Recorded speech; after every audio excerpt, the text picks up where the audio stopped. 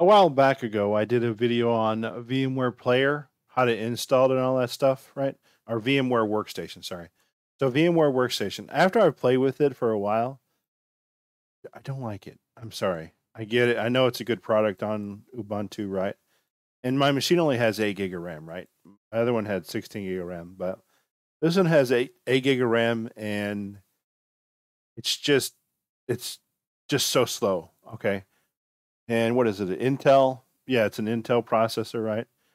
It's a yeah. Anyway, but it's just so slow. So what I'm going to do is I'm going to go back to my trusty old Microsoft Hyper-V, and I know that the reason is like VMware Workstation Player. I forgot that they don't have networking, so you can't like create networks and all that stuff inside. You have to upgrade to VMware Pro to do that, and of course I got VirtualBox, right?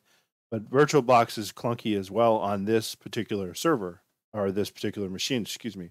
So I've downloaded that as well, and it just doesn't play nice with this.